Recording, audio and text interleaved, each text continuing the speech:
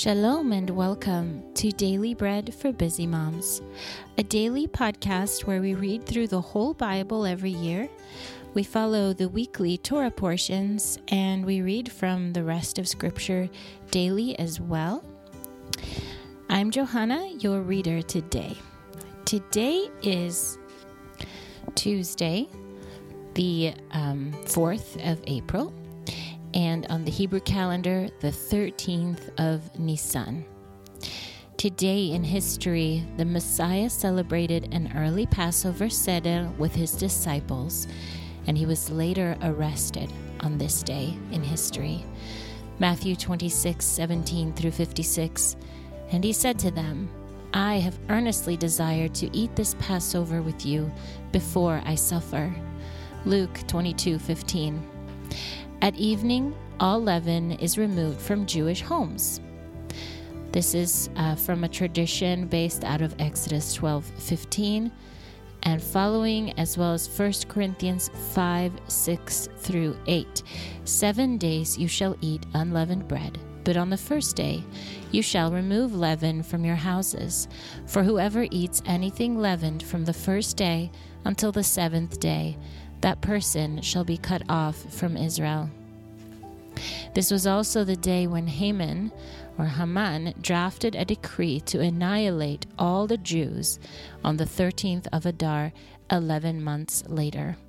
Esther chapter 3, Then the king's scribes were summoned on the 13th day of the first month, that is Nisan, and it was written just as Haman commanded to the king's satraps. So this week we are not reading from a parasha, but rather we are reading special Passover readings.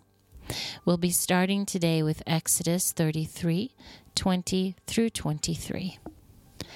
Let's take a moment first before we begin our readings to bless God and thank Him for His word.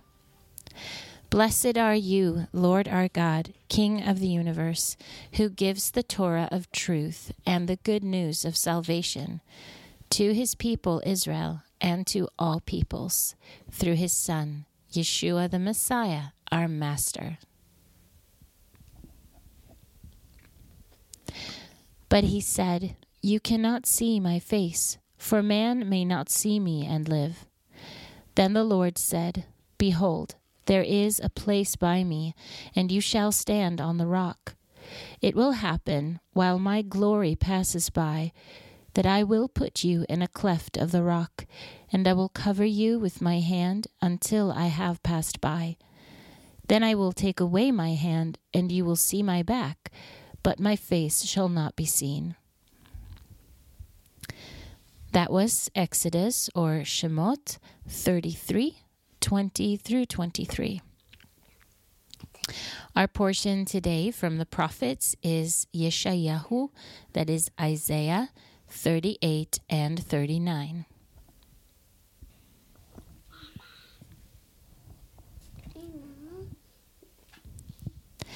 In those days, Chizkiyahu was sick and near death.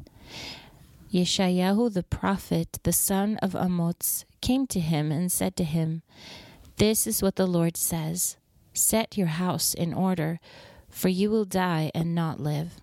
Then Chizkiyahu turned his face to the wall and prayed to the Lord and said, Remember me now, Lord, I beg you, how I have walked before you in truth and with a perfect heart, and have done that which is good in your sight. Then Chizkiyahu wept bitterly. Then the word of the Lord came to Yeshayahu, saying, Go and tell Chizkiyahu, this is what the Lord says. The God of David your father says, I have heard your prayer. I have seen your tears. Behold, I will add 15 years to your life. I will deliver you and this city out of the hand of the king of Assyria, and I will defend this city. This shall be the sign to you from the Lord, that the Lord will do this thing that he has spoken. Behold, I will cause the shadow on the sundial, which has gone down on the sundial of Ahaz with the sun, to return backward 10 steps. So the sun returned 10 steps on the sundial on which it had gone down. A writing of Chizkiyahu, king of Yehudah, when he had been sick and had recovered from his sickness. I said in the middle of my life, I shall go into the gates of Sheol. I am deprived of the residue of my years. I said, I will not see the Lord in the land of the living. I will see man no more with the inhabitants of the world. My dwelling is removed and is carried away from me like a shepherd's tent. I have rolled up my life like a weaver. He will cut me off from the loom. From day even to night you will make an end of me. I waited patiently until morning. He breaks all my bones like a lion. From day even to night you will make an end of me. I chattered like a swallow or a crane. I moaned like a dove. My eyes weaken, looking upward. Lord, I am oppressed. Be my security. What will I say? He has both spoken to me and himself has done it. I will walk carefully all my years because of the anguish of my soul. Lord, men live by these things, and my spirits find life in all of them. You restore me and cause me to live. Behold, for my own shalom I had great bitterness, but you have, in love for my soul, delivered it from the pit of corruption. For you have cast all my sins behind your back. For Sheol cannot praise you. Death cannot celebrate you. Those who go down into the pit cannot hope for your truth. The living, he shall praise you, as I do today. The Father shall make your truth known to the children. The Lord will save me. Therefore we will sing my songs with stringed instruments all the days of our life in the house of the Lord.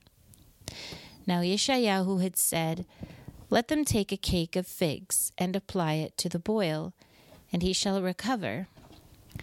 Chizkiyahu also had said, What is the sign that I will go up to the house of the Lord? At that time, Berodach Baladan, the son of Baladan, king of Bavel, sent letters and a present to Chizkiyahu, for he had heard that he had been sick and had recovered. And Chizkiyahu was pleased with them and showed them the house of his precious things, the silver, the gold, the spices, and the precious oil, and all the house of his armor, and all that was found in his treasures.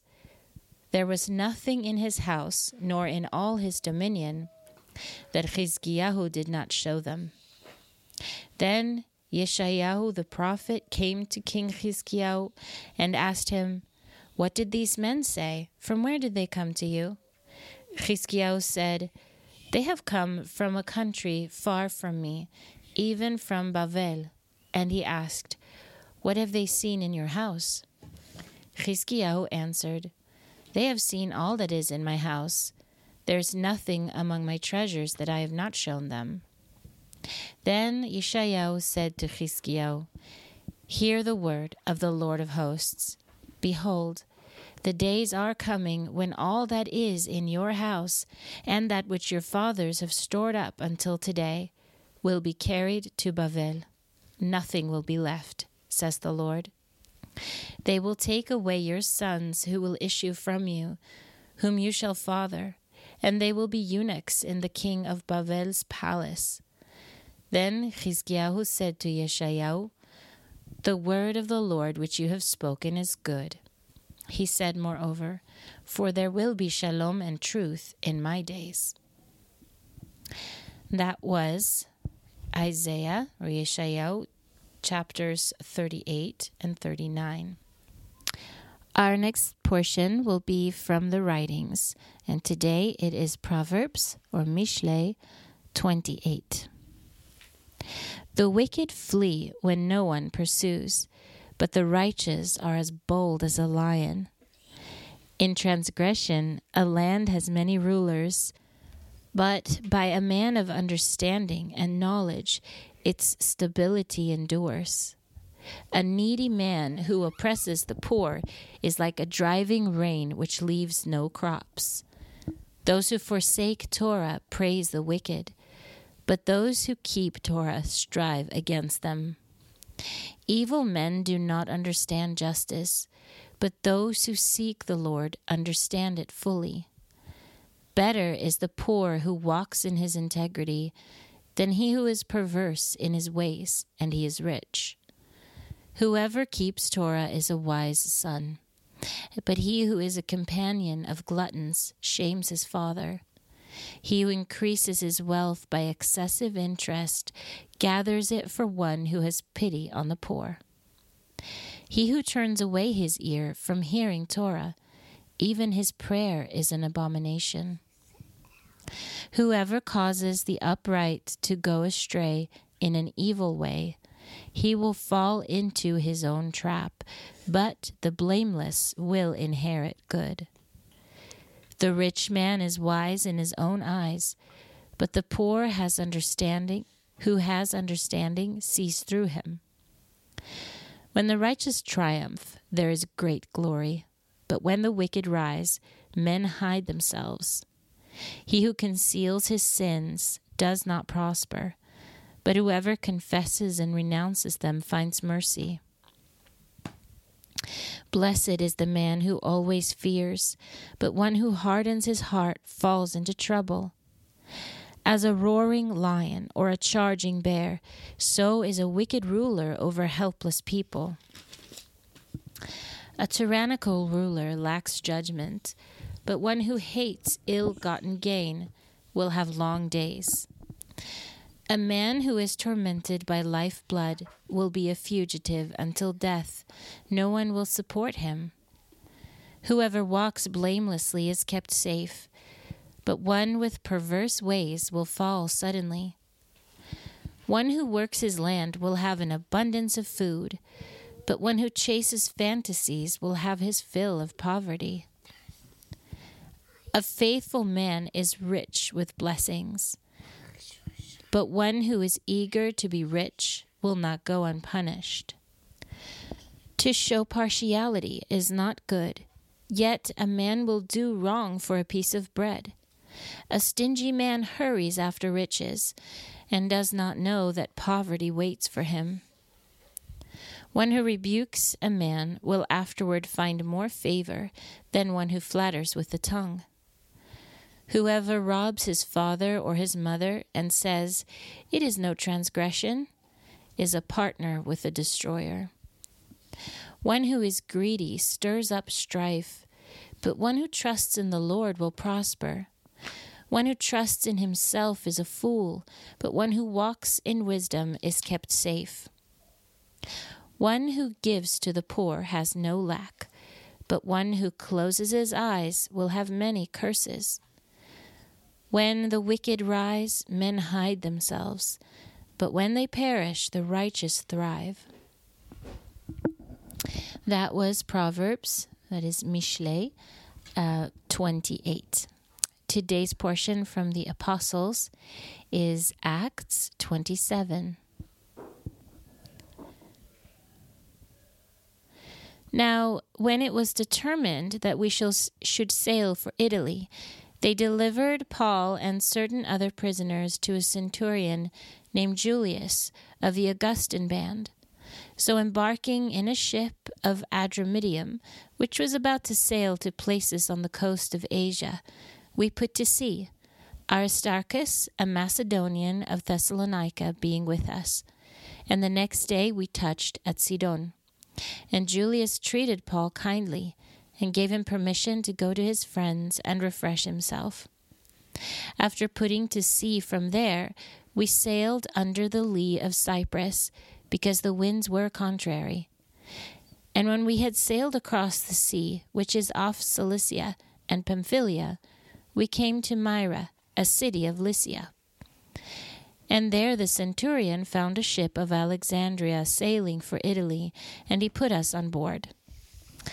When we had sailed slowly many days, and had come with difficulty opposite Cnidus, the wind not allowing us farther, we sailed under the lee of Crete, opposite Salmone.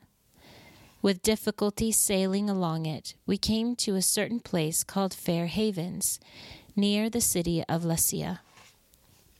Now when much time had passed, and the voyage was now dangerous, because the fast had now already gone by, Paul admonished them and said to them, Sirs, I perceive that the voyage will be with injury and much loss, not only for the cargo and the ship, but also for our lives. But the centurion gave more heed to the master and to the owner of the ship than to those things which were spoken by Paul. And because the haven was not suitable to winter in, the majority advised going to sea from there, if by any means they could reach Phoenix and winter there, which is a port of Crete, looking southwest and northwest. And when the south wind blew softly, supposing that they had obtained their purpose, they weighed anchor and sailed along Crete, close to shore. But before long, a stormy wind beat down from shore, which is called Euroclydon. And when the ship was caught and could not face the wind, we gave way to it and were driven along. And running under the lee of a small island called Clauda, we were able with difficulty to secure the boat. After they had hoisted it up, they used cables to help reinforce the ship. Fearing that they would run aground on the Syrtis sandbars, they lowered the sea anchor, and so were driven along. And because we were violently storm-tossed, the next day they began to throw things overboard. On the third day they threw out the ship's tackle with their own hands. And when neither sun nor stars appeared for many days, and no small storm pressed on us, all hope that we would be saved was now taken away. Now when they had been long without food, Paul stood up in the middle of them and said, Sirs, you should have listened to me, and not have set sail from Crete and have gotten this injury and loss. And now I exhort you to cheer up, for there will be no loss of life among you, but only of the ship. For there stood by me this night an angel belonging to the God whose I am, and whom I serve, saying, Do not be afraid, Paul. You must stand before Caesar. And behold, God has granted you all those who sail with you. Therefore take heart, men, for I believe God that it will be just as it has been spoken to me. But we must run aground on a certain island. Now when the 14th night had come, as we were driven back and forth in the Adriatic Sea, about midnight the sailors surmised that they were drawing near to some land, and they took soundings and found 20 fathoms. After a little while they took soundings again and found 15 fathoms. And fearing that we would run aground on rocky ground, they let go 4 anchors from the stern and wished for daylight.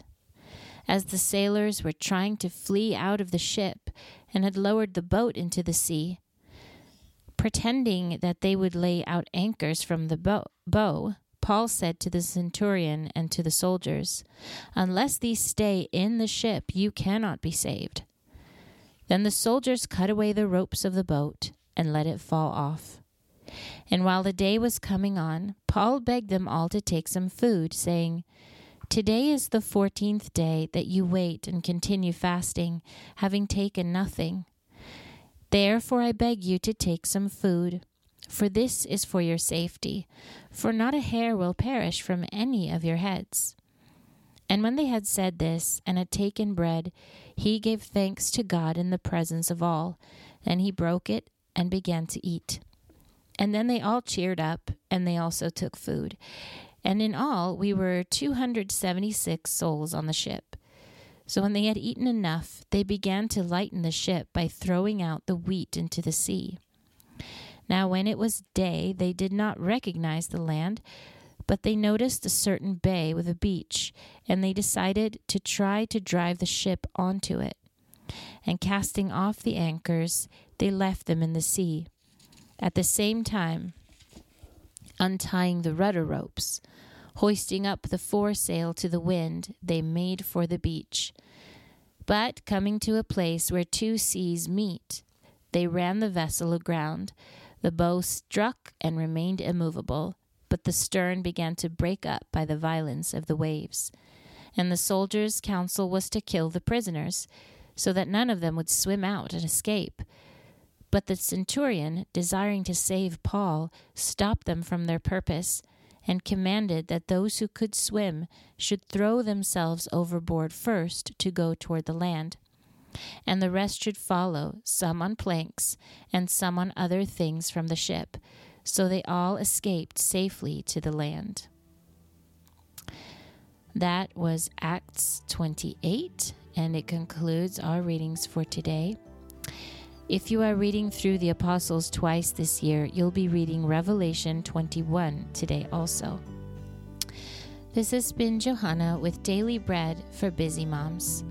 Shalom from Israel until next time.